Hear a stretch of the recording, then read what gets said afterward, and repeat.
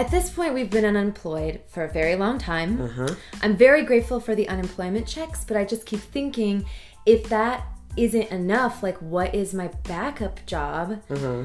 And I finally decided my backup job is nannying. But I really hope it doesn't come to that. Yeah, that's a tough one. Do you have a backup plan? Do I have a backup plan? Of course I don't have a backup plan. But I know that I will figure it out when I need to. For sure. mean, my dream backup plan would be for this podcast to blow up so we can get that money. Seriously, that'd be amazing. We're already treating this like a job anyways. Might as well get paid. That'd be great. So speaking of women getting paid, Yes. wonder what that's like. 47% of the U.S. workforce is made up of women.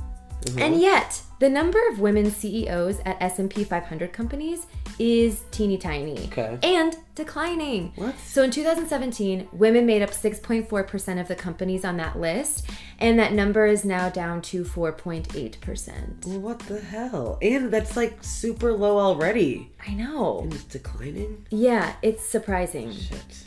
So today we're talking about women in the workplace and the work-life balance. And when we talk about workplace, we're not just talking about the office or the restaurant or et cetera, but also stay-at-home moms. You know, the home is a workplace too, and that job is a tough one. Absolutely. And men, don't you dare turn this off, because even though we're focusing on women in the workplace, you are our allies. Yep. And if you happened to be dating or married to a woman, then you especially need to listen to this. Yeah. Because it will help you know how to support her even more than you already hopefully are. Exactly. We're helping you. This is Loud And Louder with Holly and Misha. Only 27% of college grads have a job related to their major. That makes sense. Yeah, I'm not surprised. Right? Like, I feel like most people don't go into their fields that they majored in. Which is weird to think about. Like 4 years of hard work. Yeah, but you're also, like, picking that as a 18, sometimes 17-year-old. Like, you don't know what the hell you're going to do with your life. True. I started as an education major. Wow. So I could Miss mold. Cole. Yeah. Miss Cole. I would have been that sexy teacher. And that's why I got out of it. But yeah, I was going to mold the brains and the minds of our future. And then I was like, you know what? This is probably not a good idea. So then I was like, let me get into business. And I was going to do communication, and then communication meant I had to take a lot of econ courses. So then I went to speech communication, which is really funny because once I transferred to my next school, I ended up doing communication and minoring in econ because I took so many courses in econ at the last school I had. So I have a headache just trying to keep track of that. And now I'm here. I am not a business gal at all. No? But like in your career journey, to me it seems like it seems like you were never like, oh, I have to get this type of job and then I'm going to climb up to this and then that. You just kind of like seize the opportunity that's in front of you, right? Yeah. Everything kind of, I was going to say everything fell in my lap. That sounds really bad, but everything did kind of work itself out with how my career has been. But no, it wasn't something where I was like, I want to do this and therefore I'm going to go for this job. Like my first like real job at that ad agency was like, my friend was working there and she was like, hey, we're hiring. And I was like, all right, cool. And so that's how I was there. And I was there for 9 years. And then your mom had a connection at Blue Plate. So you took advantage of that, which is great. I mean, all my things have just kind of been like, that makes sense for your personality, though, because you're like, I'm just going to roll with it and it'll all work out. I'm a chameleon. Is great. I wish I could be like that more and not panic so much. Yeah. About the future. But you had different, like, situation with that. So I've always wanted a career in performance. To be an actor. Yes. Like, I've always wanted that since I was a little kid. Like, I started theater at 6, but I never thought I could make it because it's such a hard field and I always doubted myself. So I kept telling myself like, oh, I have fun with this, but like, it's not going to be my career. Right. Like I kept pushing that dream down and like suppressed it deep in my body. Oh. And I don't know what that even means. But it was crazy because then I was doing a theater degree and nursing at the same time. So I was losing my mind. Yeah. Because I was also an RA. And so I did all my prerequisites for nursing. I completed my entrance exams, passed. I was ready to go into nursing school. And that was the point of no return. So I was like, okay, if I go into nursing school, I will no longer have an ounce of time for theater. Right. So am I okay with that? And I was so stressed for the years leading up to that because I knew what I wanted, but I was afraid to go for it. And nursing is obviously like a really safe job. There will always be a need for nurses, like the medical field in general. And then on a trip to, I think, Los Angeles, LA, we were going to see like various performances on the bus. Like my acting professor, who I really looked up to, Michael Carey, he's awesome. He was like, so what are you going to do, Holly? And I was like, I don't know. He was like, I really think you should just commit to your theater degree. You're a star! Well, and he was a very blunt person. So for him awesome. to say, like, I actually think you can make it, I think you should go for it, was the final thing I needed to be like, okay, Holly, just believe in yourself. That's awesome. And so I switched, like, I ditched nursing and I finished my theater degree. That's probably the only thing you've ditched. And then yeah, right? I don't like quitting stuff, but it was the point of no return. And I'm so glad, because what it really came down to was I didn't want to flash forward 20, 30 years and be like, what if I had actually done what I loved? Right. I didn't want regrets. Yeah, I feel that. So I am a very like logical, planned out person, but this is the point where I realized, like, passion over paycheck, y'all. And that's what's interesting, because like I've never had a true passion of what I wanted to do. I just always knew that like I wanted to be successful in whatever way I could be. Yeah. And I also knew that I always wanted work-life balance. I did not want to be the person that's just like constantly all about their job, all about their career. Like, I want to have a great work and career life, but I also want to be able to come home and have a great family life, you know? For sure. So it's interesting how like things kind of turn about within itself, you know? Yeah. But how did your parents feel about that? Oh, Lottie. It's extremely stressful because my mom and my dad are divorced and they have completely opposite views. Uh-huh. So my mom has always pushed for like, you're going to be famous. You need to be famous. You should be famous. But be famous without saying a single cuss word in any performance. No nudity, nothing inappropriate. And I'm like, okay. That's like fucking hard. She's like, you should go to Hallmark just as a stepping stone. Hallmark, I'm like, okay. yes. I'm like, surprised she would even like Hallmark movies are all about like lust and like cheating. I think and she's murders. I think she's thinking of a lot of the Christmas. I don't know. Okay.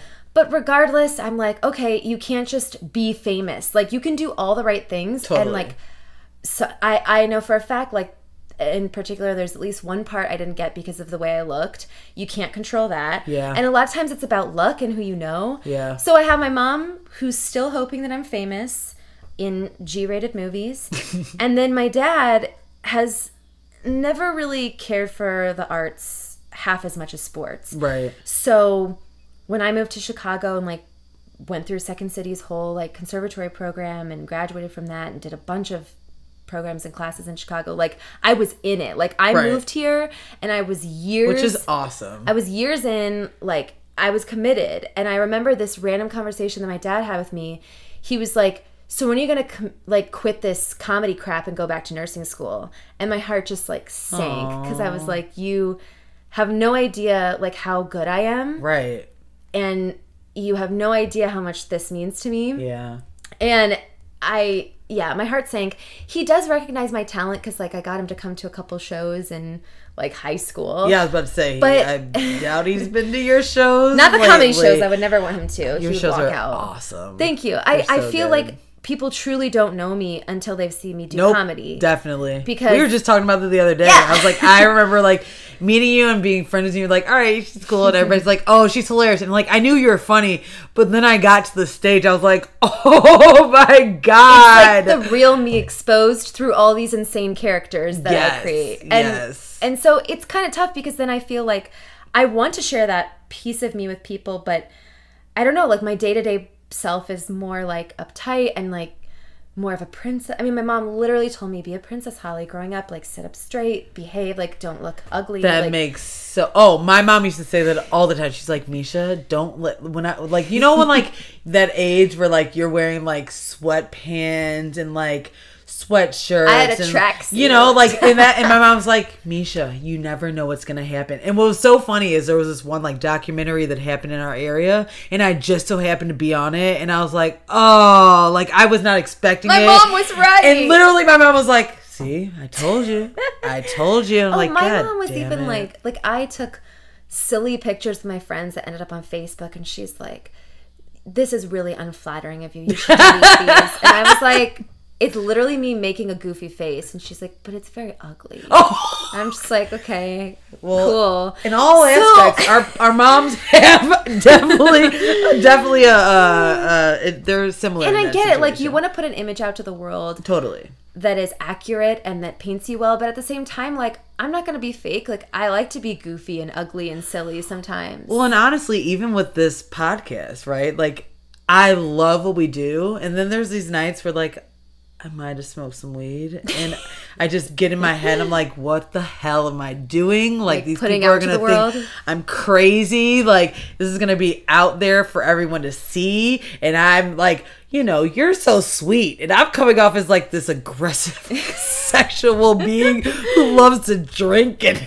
But see, okay, but then my insecure part that wakes up at like 2 a.m. and is like, I mean, first of all, what I'm putting out is crazy for my family. So I know it doesn't seem like bad, but for me, it still is like scary. Definitely. But I also think like, I wish I could let loose more because I have this really goofy, crazy side. Totally. But when the world is watching, I just like snap into like princess professional mode. And it's so hard for me to just like be that gross, dark, goofy person. I'm going to pull that shit out of you, girl. Let's do it. I like Please it. do. I love it.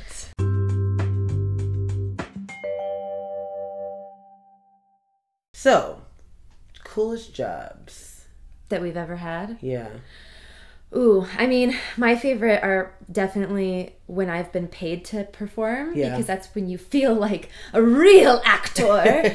I mean, my biggest paid gig was being on an episode of Chicago Justice. Nice. Which only lasted one season, and I was only on one episode. But it was a speaking role. What did you say? Do you remember? I don't remember, but I was being questioned by the main detectives because my ex-boyfriend was a suspect. Oh. We gotta find that clip. We should. I don't know. I was shocked that I never like got a copy.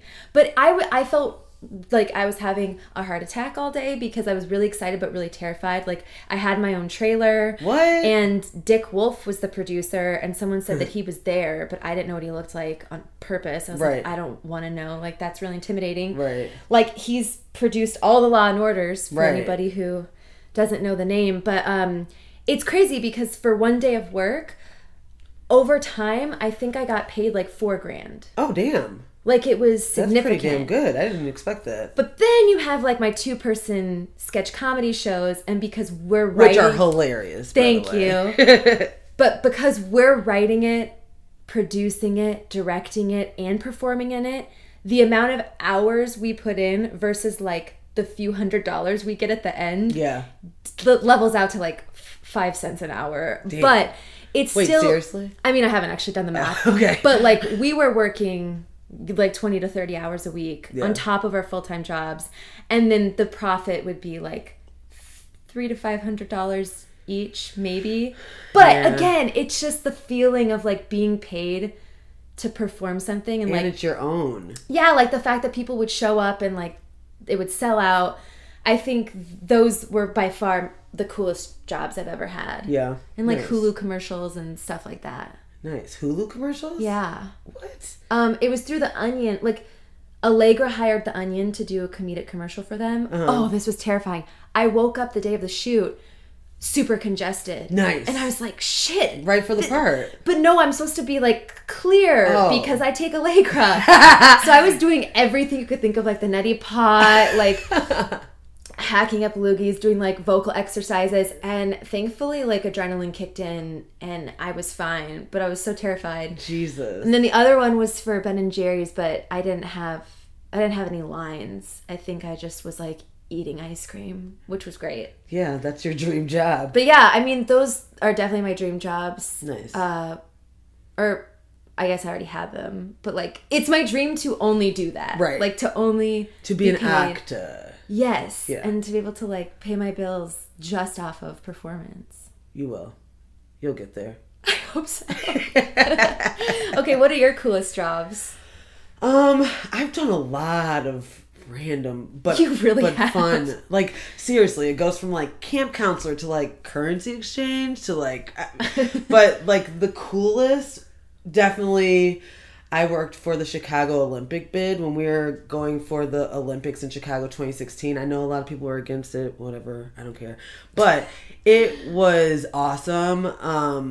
I worked with like amazing, like of course for that, like they had like top notch execs from like all different types of companies. Like I worked right underneath the event producer who produced like the whole like 3-4 days of the Olympic committee coming into town to tour the city, to tour the venues that we were building out, and like the videos that we made about like honestly I always loved Chicago, but working there and like seeing the videos of Chicago and like the whole office was just decked out in like pictures of Chicago. It was just like, damn, this city's gorgeous. Like, yeah, it gave you I pride. knew it, but like, man. And then it was like when Obama was president, so like he had a commercial for us. It was just like, this is amazing. It was awesome.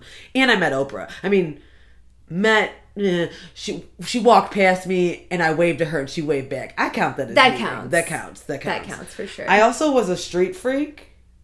Which is Oh, you what? know. No, I'm just kidding. I was an intern for Kiss FM, and that's what they called them, street freaks. So we were the ones that were like at like a random T-Mobile, like head on down to T-Mobile and get some gear or like win a ticket to blah blah. But that was cool. I mean, That's perfect for your personality. yeah, and it was awesome at my high school, unfortunately, which is like the older I get, the more I'm like pissed off about it. But we didn't have Friday night football games. So I worked Friday night football games like that one semester at all these different high schools. And I was like, man, this is so fun. It was cool. I like that. That is cool. Yeah. What about your worst job? Call center. Yeah. I worked in my university's call center all 4 years of college. Ugh. And it was brutal. Damn, you stayed at your worst job for 4 years? Yeah, I did. That's rough. Honestly, my call center job is what funded my long distance relationship with Aaron, because starting my sophomore year, he transferred to Cornell in New York. Oh, right. So, I mean, the only way we could afford to like fly back and forth was for me to work on Right. a regular basis on top of the billions of things I was doing in college. Damn. But yeah, people, please be nice to customer service representatives. know. Like I had the job of answering like the 1-800 number, so you For could the get, college? Yeah. Like people were mean? So like some people would be like, I don't remember who my academic counselor is. Can you look it up and connect me with them? Yeah. Or most often they're like, I can't get a hold of my finance counselor. And I'm like, I used to deal with that at God. Blue Plate when they're like, they're not answering the phone. I'm like, well, what do you want me to do? Yeah, Like, and it's stressful. And then it's like if people are coming in hot, they're mean to you for no reason. right, it's not you. But I always tried to kill them with kindness, and sometimes people would apologize by the end of the call, which Yeah. for me was a win. Yeah. But you also had to do G-chat conversations while you were taking calls. Oh. So I'm like, that seems like inefficient. Yeah. But you know what? I'm grateful that I had a job. Yeah. And that it was like connected to campus, so it didn't get more convenient, I guess. But yeah, I will never work in a call center again. I worked at a Ever. lot of random, like throughout my college career at U of I had a lot of random jobs. Like I didn't stick with just one.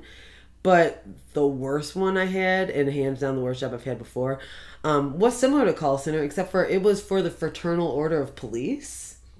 What does fraternal order mean? You know, I don't even... It was an association that police are involved in, and you're calling for donations to the Fraternal Order of Police. So can you imagine? Yeah. Most calls that I got when I was like, hi, would you like to donate to the cops? And they're like, hell no. Can they take my ticket off my record? Oh, no? Okay. Click. Like, I was getting cursed out all the time. And then I had to do the script. And it was the worst. And also the company sucked too. This one time they were having us call an area that was literally being hit by a tornado. Oh. Like, being hit. So, like, someone answered and they were like, are you serious right now? Like, how insensitive can this company be? We're literally running for our lives. And I was like, I'm so sorry. I think I lasted there for like a month and I was like, I can't do this. That sounds awful. And then, like, you know, like, so this call center for me was different from yours. Because with mine, it was like all these people in one room. And so it's like, there's those ones that have like been there for a while. And it almost feels like a movie where they just feel so like, yeah, how many cells did you get today? And I'm like, dude, I don't care. Not that cool. I'm 19 years old. Like, I don't give a damn what this is. Oh, I was definitely like looking at the people who had worked in the call center for 10 plus years or who were in their like 40s or 50s and like this is where they were retiring. And I was just like, dang, that is not for me. I can't. But if you think about it, you never know. Maybe they had a passion like you and just needed a paycheck. And, you know, they were doing something on the side. Not that I knew of. They were just kind of your average, like, Joe and Carol. Yeah. Like, you know what I mean? Well, we all need those Joe and Carols. We do. For the jobs that Holly and Misha don't want to do. Yep. I put in my time. I'm done with that. Did you ever have issues with sexual harassment? Well, you're just going to jump on into that, huh? Well, you know, just going back to specifically our experiences as women in the workplace. I know that I have. I, for some reason, can't pinpoint a specific experience, though. You mean you didn't journal each and every... No. Just kidding, neither did usually, yeah, I never journal, so that would never happen. But I don't think I can really think... I guess, no. Yeah, people have said things inappropriate, but, like, they were also my friends at work, so then I probably said something inappropriate back. So that it was more just, like, playful banter? Yeah. That's but, fair. like, if they had said that to someone else, they probably would have filed, like, you know? So, like... Sure. But I'm also, you know, me, so... Yeah. Whatever. What about you? I definitely have. And in ways where I was extremely uncomfortable. Oh, shit. But I never reported anything because I didn't want to be labeled as like a tight ass or like have someone which sucks lose their job over me. But yeah, I wish looking back I had been bold enough to at least say, that's not cool, like please don't talk to me like that. Right. And it was at the restaurant jobs. You know, from what I can remember, it was just at those jobs. But like even at my serving job, like one of the managers would even join in. And I think what made me uncomfortable is it was always like 2, 3, or 4 guys. Right. So it felt like I was even more in the spotlight because it was just me versus this group of men. And they would just make weird comments. Like one weekend they were just joking about like weekend plans and how they would like to take shots off my body. And I was like, how did we get to this? Or like I was on my knees like... Oh, well... Exactly. I was on my knees... What were you doing on your knees? I was like putting shit on a shelf. Just kidding. You weren't asking for anything. Don't victim shame. Sorry. That's exactly what not to do, listeners. I was trying to teach a lesson there. No, but I was like putting something away on these shelves. But then, of course, they made a joke about me on their knees and like, do you want to do something else while you're down there type shit. Oh. And I was like, but again, I was just like, ha ha ha. Because I just didn't know what to say. Yeah. And so it was mostly just little comments here or there, and sometimes I wouldn't even really realize what they were saying until the moment had passed. Right. I wish I would have said something and just been like, I don't care if you think I'm a tight ass, like, you shouldn't talk to me like that while I'm at work. Like, we weren't close friends. Right. So... This is weird. And the more that you're talking, I mean, I guess I definitely can't think of sexual, but I can definitely think of like racial stuff that's happened that's made me feel uncomfortable.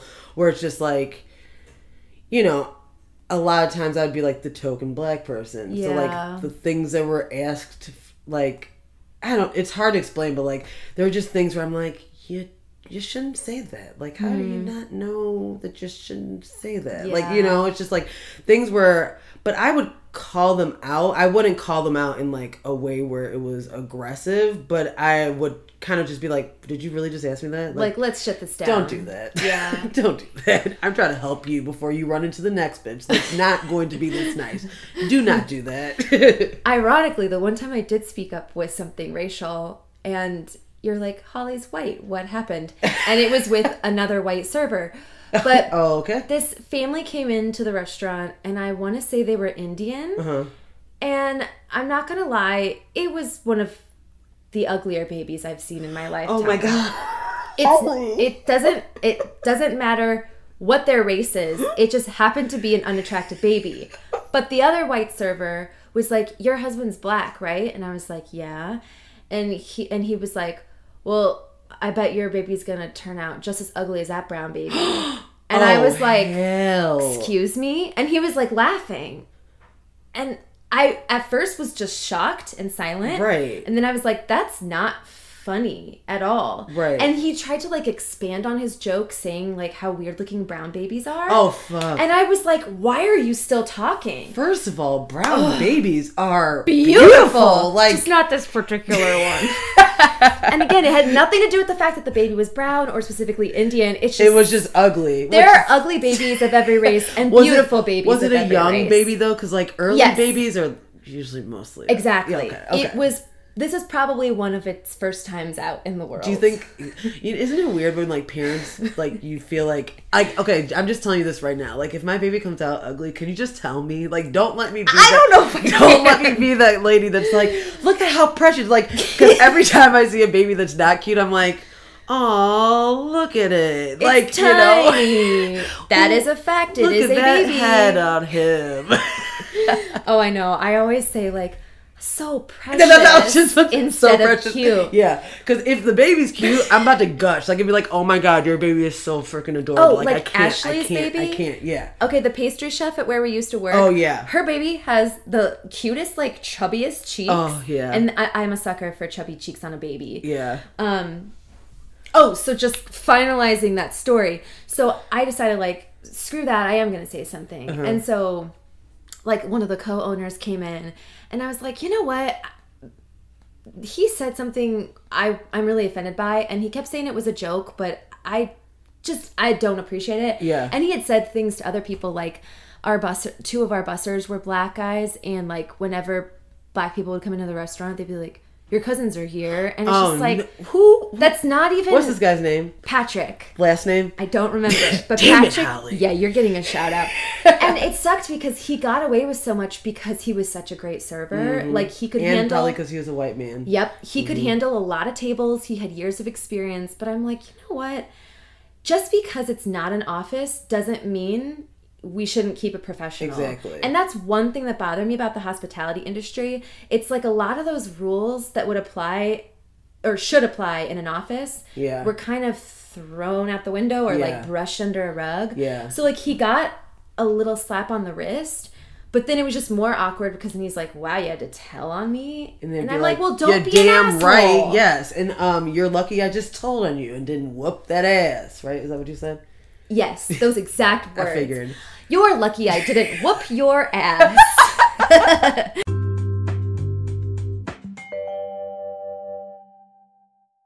When it comes to raises and promotions, I am really bad at initiating those conversations. Uh-huh. I'm very uncomfortable by the idea of having to ask for a raise. Yeah. And I've only done it once, and it was unsuccessful.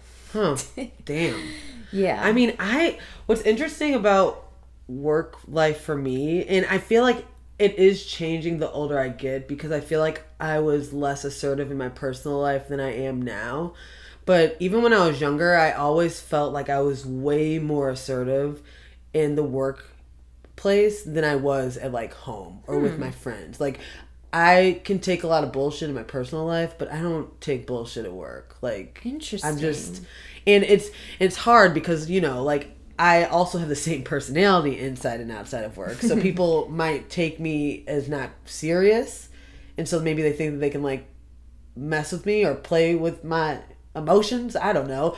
But no, I speak up. I speak up for myself for sure. Good. And I definitely have always been one where like if I feel like I want to move to the next level, like I'm gonna set up like a meeting with somebody to talk to them, to let them know that I'm interested, but also like to get advice from them. Like I've just always, I guess my mom kind of instilled that in me because she's always just been like, be a go-getter. Like don't just put yourself out there. Yeah, you got to put yourself out there to like move up. And like, you know, just like what we talked about with Blue Plate, like I did that with my last job too, although I was there for 9 years, but I got about like, I think at least 4 promotions while being there. So like, Good. I was never satisfied. I wanted to always like keep going up. Yeah. So it's interesting.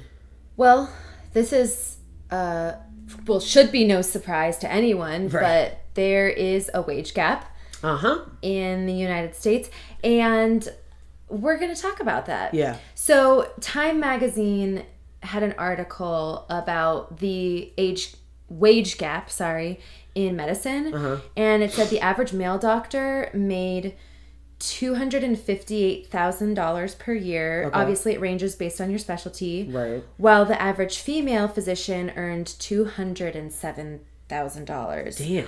And then the average male specialist salary is $372,000 compared to only $280,000 for female specialists. That's bullshit. It really is.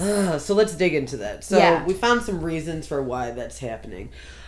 First reason is obviously discrimination and biases. Yep. So according to a study by Harvard Business Review, they found that women actually rank more highly than men in 12 out of the top 16 leadership qualities, such as problem solving, communication skills, innovativeness.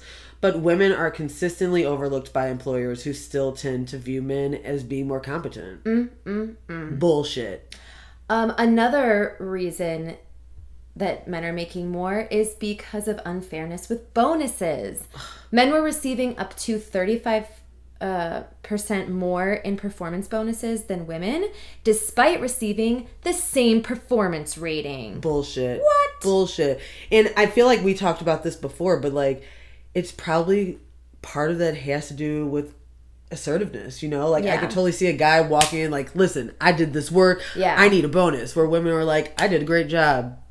I've read articles that have talked about this issue, and one of them specifically focused on the fact that women often have a harder time like establishing their worth and like recognizing what they are worth to the company. Yeah. Whereas men will, if anything, exaggerate how much they're worth to the company, but they're so confident and assertive in demanding the raises and bonuses That they get it. Whereas women are like, well, I guess if this is what they're paying me, like maybe that is all I deserve, blah, blah, blah. Women, let's change that. Yes, you are worth more. Seriously. Another thing is, and this makes sense, there's a lot of female-dominated industries that just don't pay high wages. They're lower paying wages. So like childcare, nursing, social work, even teachers, Right, you know, but they're that's- important jobs. Yes, you like, know, these are jobs that are shaping the next generation of Totally. citizens. Totally. And like social workers definitely are not doing it for the money, because Right. you have to be a very special person to be able to do that work and do it well. Totally. But yeah, you don't get compensated properly. Yeah, that's tough. That's a tough point. Yeah. And then the last reason that we're talking about is called the motherhood penalty. Okay. So there are lots of things that fall under this. Sometimes companies don't want to hire women if they think they're, planning on having babies soon, because Yeah. they're going to have paid time off, or sometimes not paid time off, but they'll still be out of the office. Right. While their vaginas are healing from the monstrosity that is birth. That no big deal thing that happens to women. And then also, sometimes people have biases where they assume that mothers are going to be more distracted by their children or have to leave work more often versus men who are fathers. So it's just an extra little bias. Well, damn it. I don't like it. Another thing that we were looking at is called the imposter syndrome. Have you ever heard of the imposter syndrome? I have. Okay. Well, So technically it is a psychological pattern in which an individual doubts their accomplishments or talents and has a persistent internalized fear of being exposed as a fraud. Mm-hmm. I know that I feel this a lot. Yeah. I do. And it's always funny. Like, I remember even coming out of reviews and being like, were they just being really nice? Like, there weren't many bad parts of that, if any. And it's weird that, like, you doubt yourself. And I feel like it's also kind of, we talked about this with the motivation episode where I was like, you know, how I procrastinate, and the reason why I do it is because I can. And it's kind of like that, where it's like sometimes I feel guilty because people are like, you did a great job, but like in the back of my head I'm like, I know I could have worked harder on this, but I didn't, but it worked, you know. And so, like, even though I performed well, like, and I'm being praised for my performance, I'm still feeling like I didn't do enough.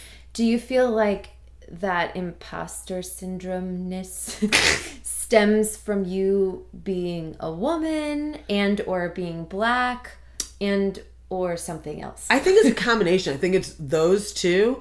I also think it's my personality. So I feel like sometimes people, just because I can be kind of silly and outspoken and loud, like people, I'm always afraid that people don't think I'm as smart as I am, if that makes any sense. Like, yeah. You're like, oh, Misha, here comes Misha, you know, but like, I am smart. And like, I have to like remember that, like, not all smart people are stuffy, you know, robot nerds, you know, like so I don't, it's a weird psychological pattern, that's for sure. But yeah, I think talking with other strong women within the workplace will really like help you kind of get out of that. Mm-hmm. And I definitely used to use my mom a lot when it came to work advice, like from like asking for promotions to asking for raises to interviews, just because she's just hashtag boss ass bitch. Like, yes. she's just always been successful in climbing. Yes, let's go into details about that. So like, she started as a teacher, math teacher, and was like, nah, I don't like this. Went into IT with Sears.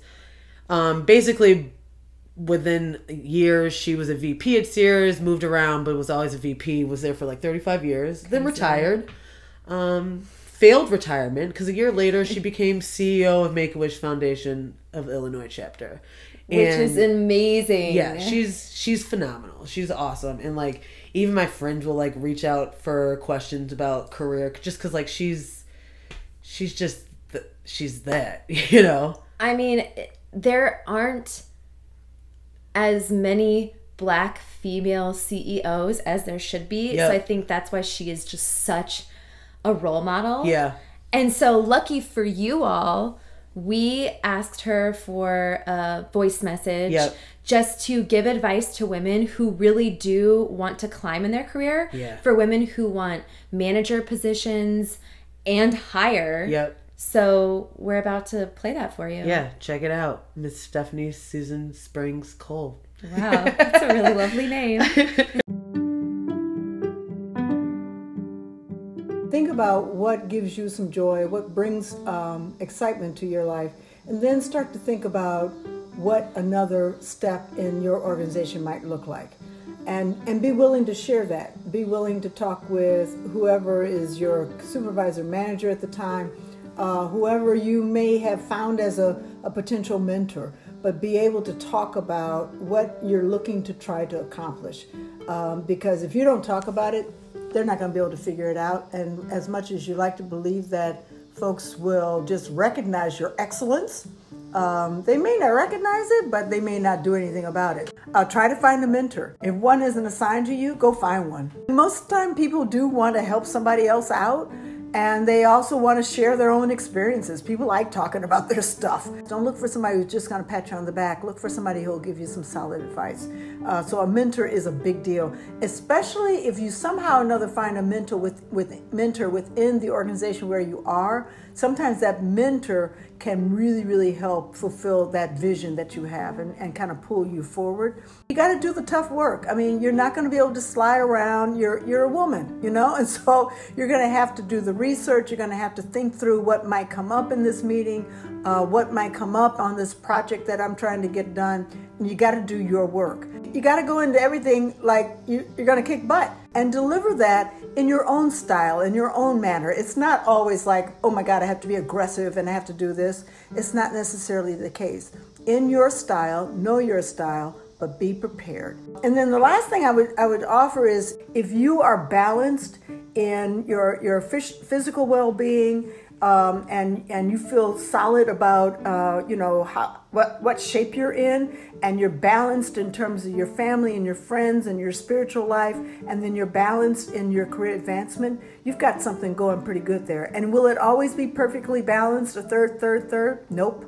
But be aware that it's out of balance, and then try to do some things to try to grab some of that balance back.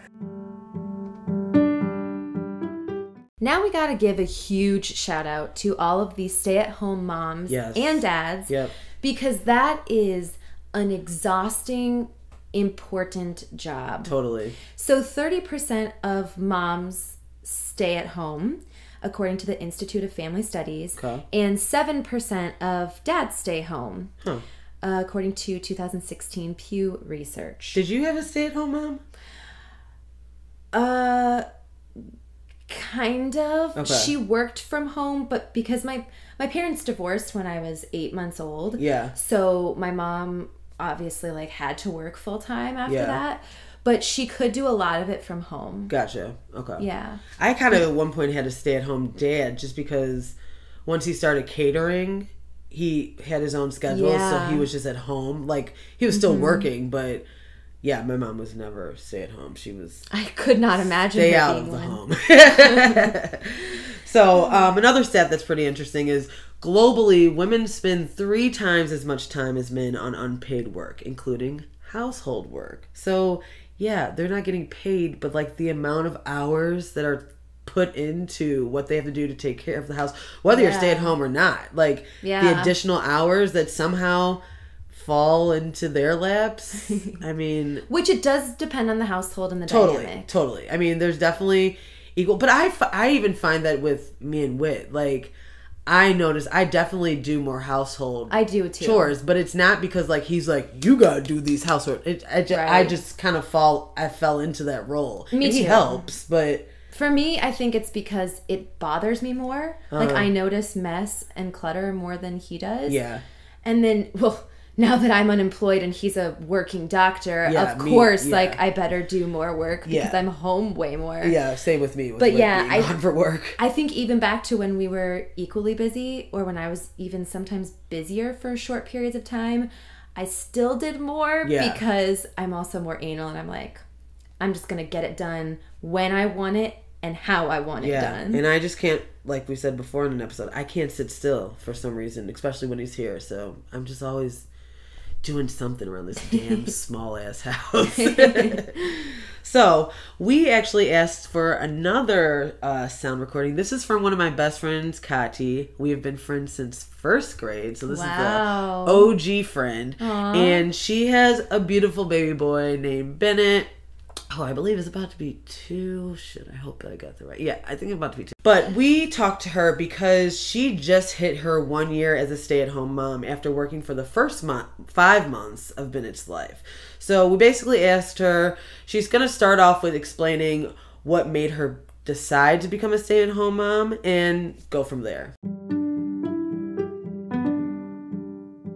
I didn't love my job, so that made it easier. When you're ready for a break or a shift or a pause anyway, and daycare is really expensive, it was kind of an easier decision than I maybe would have thought.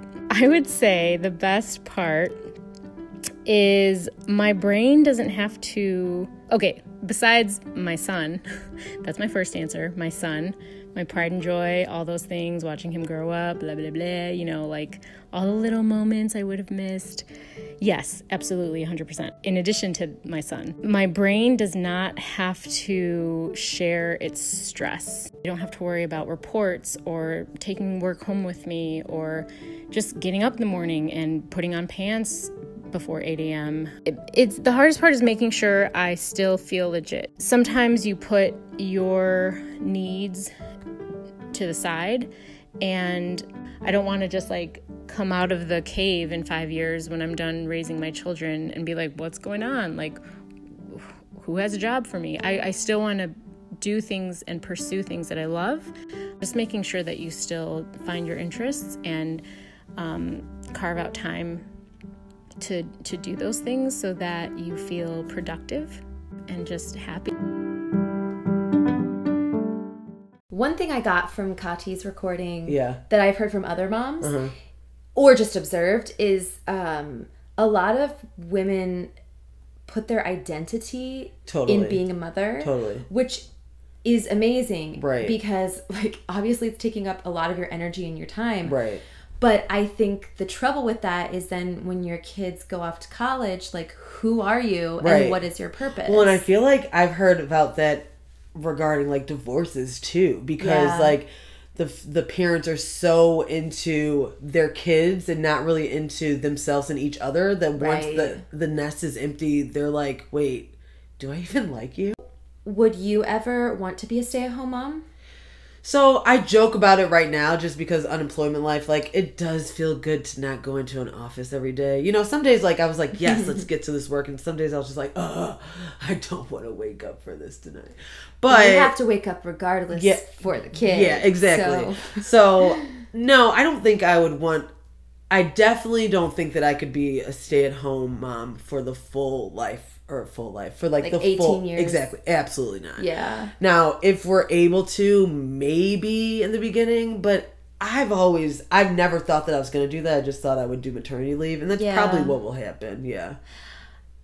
What about you? It's tough because we're not there yet. And I could totally change my mind when it happens. But knowing me, I think I would want to at least work part-time. Yeah. I could totally see myself being like feeling guilty or something if I'm away too much, but I could not be a full-time stay-at-home mom because I've had tastes of it. I nannied a couple nephews when they were 3 months old and 2 years old. I nannied them full-time, like 5 days a week, 8 to 8.5 or like 9 hours a day sometimes. And it was great practice, but oh my gosh, I couldn't. I was just like craving adult interaction. Like I felt really lonely. You start like talking to people in baby voices and be like, oh shit, you're an adult. I just like was counting down till when like adults would come home. Yeah. And I would lose my mind because they'd both get hungry, but never at the same time. Right. Or like they both have poopy diapers, but never at the same time. Ugh. I was like, I can't do this life. Like not full time. Yeah. I just can't. And then I had practice in the pandemic. I went to Iowa and helped my sister out with her now three boys. And that was another reality check of like, okay, yeah, this is amazing and I love getting to be with them, but this could not be my all day every day. Yeah. I need something more. I need things for myself, like Kati said, like something that defines me as an individual outside of being a mother. That makes sense. I mean, I even remember I was a nanny for a while for this family and it was so much fun. Like I loved them. They like treated me like I was in the family. Like it was awesome. Also the pay was anyways, and I remember I did that like from like probably like junior year of high school through like some of college, and then I came back one year after college and like was doing it like not as much but sometimes, and I'd be like, yeah, this isn't fun anymore. Like I almost felt bad. I'm like, I feel like I'm not even like playing with them the way I used to. Like I'm tired. Like how old were they when you first started? The oldest was in 5th grade and the youngest was in 1st grade. And that's like even better because they can be a little bit more independent. Totally. And they were boys and they got along, but they also fought. But they had a lot of friends. And then like my friend Annie, she nannied their best friends. So like we were just together all the time. Fun. And also we counseled the camps that they were in. So like we were getting paid to like hang out with each other. That's awesome. Especially because her family were members of the country club. So we would literally go there every day, eat all the food. Because they're like, we have to spend like $14,000 on food a year. So like order whatever you want. I'm like, what? Will do. Wow. Yeah. So nannying, don't get me wrong, a great job. And like, it's also... It's a cool experience because you are like molding somebody else's life. You know, like I grew up with a babysitter that was there every day. Like... We had we didn't call her a nanny, but yeah, I guess she was our nanny. She was there, and we had 3. I mean, not all at the same time, but like growing up, we had 3. Like one when I was a baby, and then she passed, and she was the best. And then I had another one, and then another one. And they were always there, like to get us up for school. Yeah. And then they were there until like my mom or dad got home. So I mean, it's important. Like, it's definitely an important job, and it's. Oof. I will just say, like, I have babysat and nannied a lot. Yeah. But the hardest was when it was an infant and a 2-year-old. Yeah, no. Because they're both in diapers and they both can't really communicate. Nope. I babysat a lot too, but I did not babysit babies. It's a whole new challenge. You gotta learn how to go to the potty before I come around. Well, good luck with your kids. Oh, shit. I know. It's gonna be bad. So this naturally feeds into like the work-life balance. Yeah. So Kati decided she just wanted to be a full-time stay-at-home mom. Yep. And some moms decide that they don't want that and they want to dive right back into work. Yeah. So we have a recording, our last one for this episode, from my previous boss at Blue Plate, Beth. Yep. She's amazing. I love her.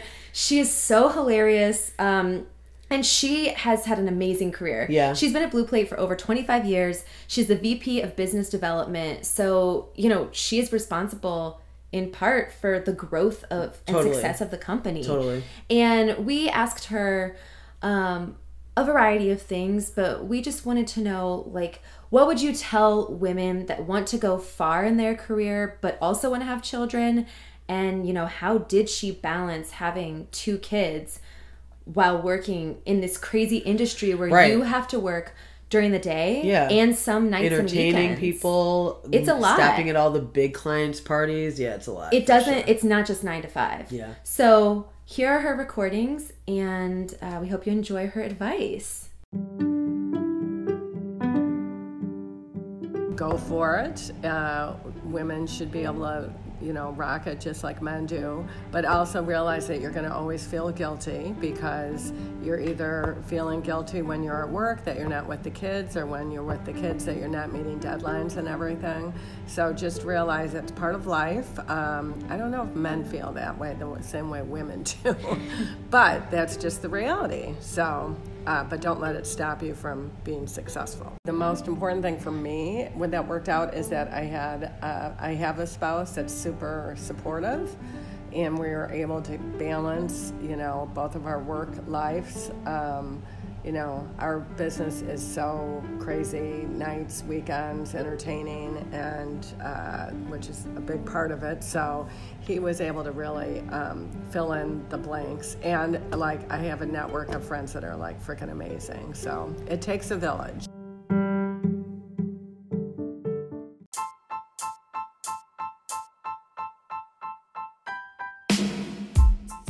If you all could take one thing from this episode, I hope you just decide, no matter what the people around you are doing, don't judge them and don't judge yourself. Exactly. Just decide what's best for you and possibly your family. There are no wrong answers. It is a case-by-case basis. Yep. So don't judge each other, support each other, and build each other up, because it's all work. It's just different work. Exactly. Just be the boss bitch that you truly are. Yeah. Because we're all some boss bitches. So that's our episode wrapping up. Please make sure that you go follow us on Instagram at Loud and Louder Podcast. Also, again, we do have a little voice recording. If you want to leave us a message, click on our link in our bio on Instagram, and there will be a link there to send you on over there. And make sure you like and review us on Apple Podcasts. We love you guys. Thanks for joining us. This is Loud and Louder with Holly and Misha.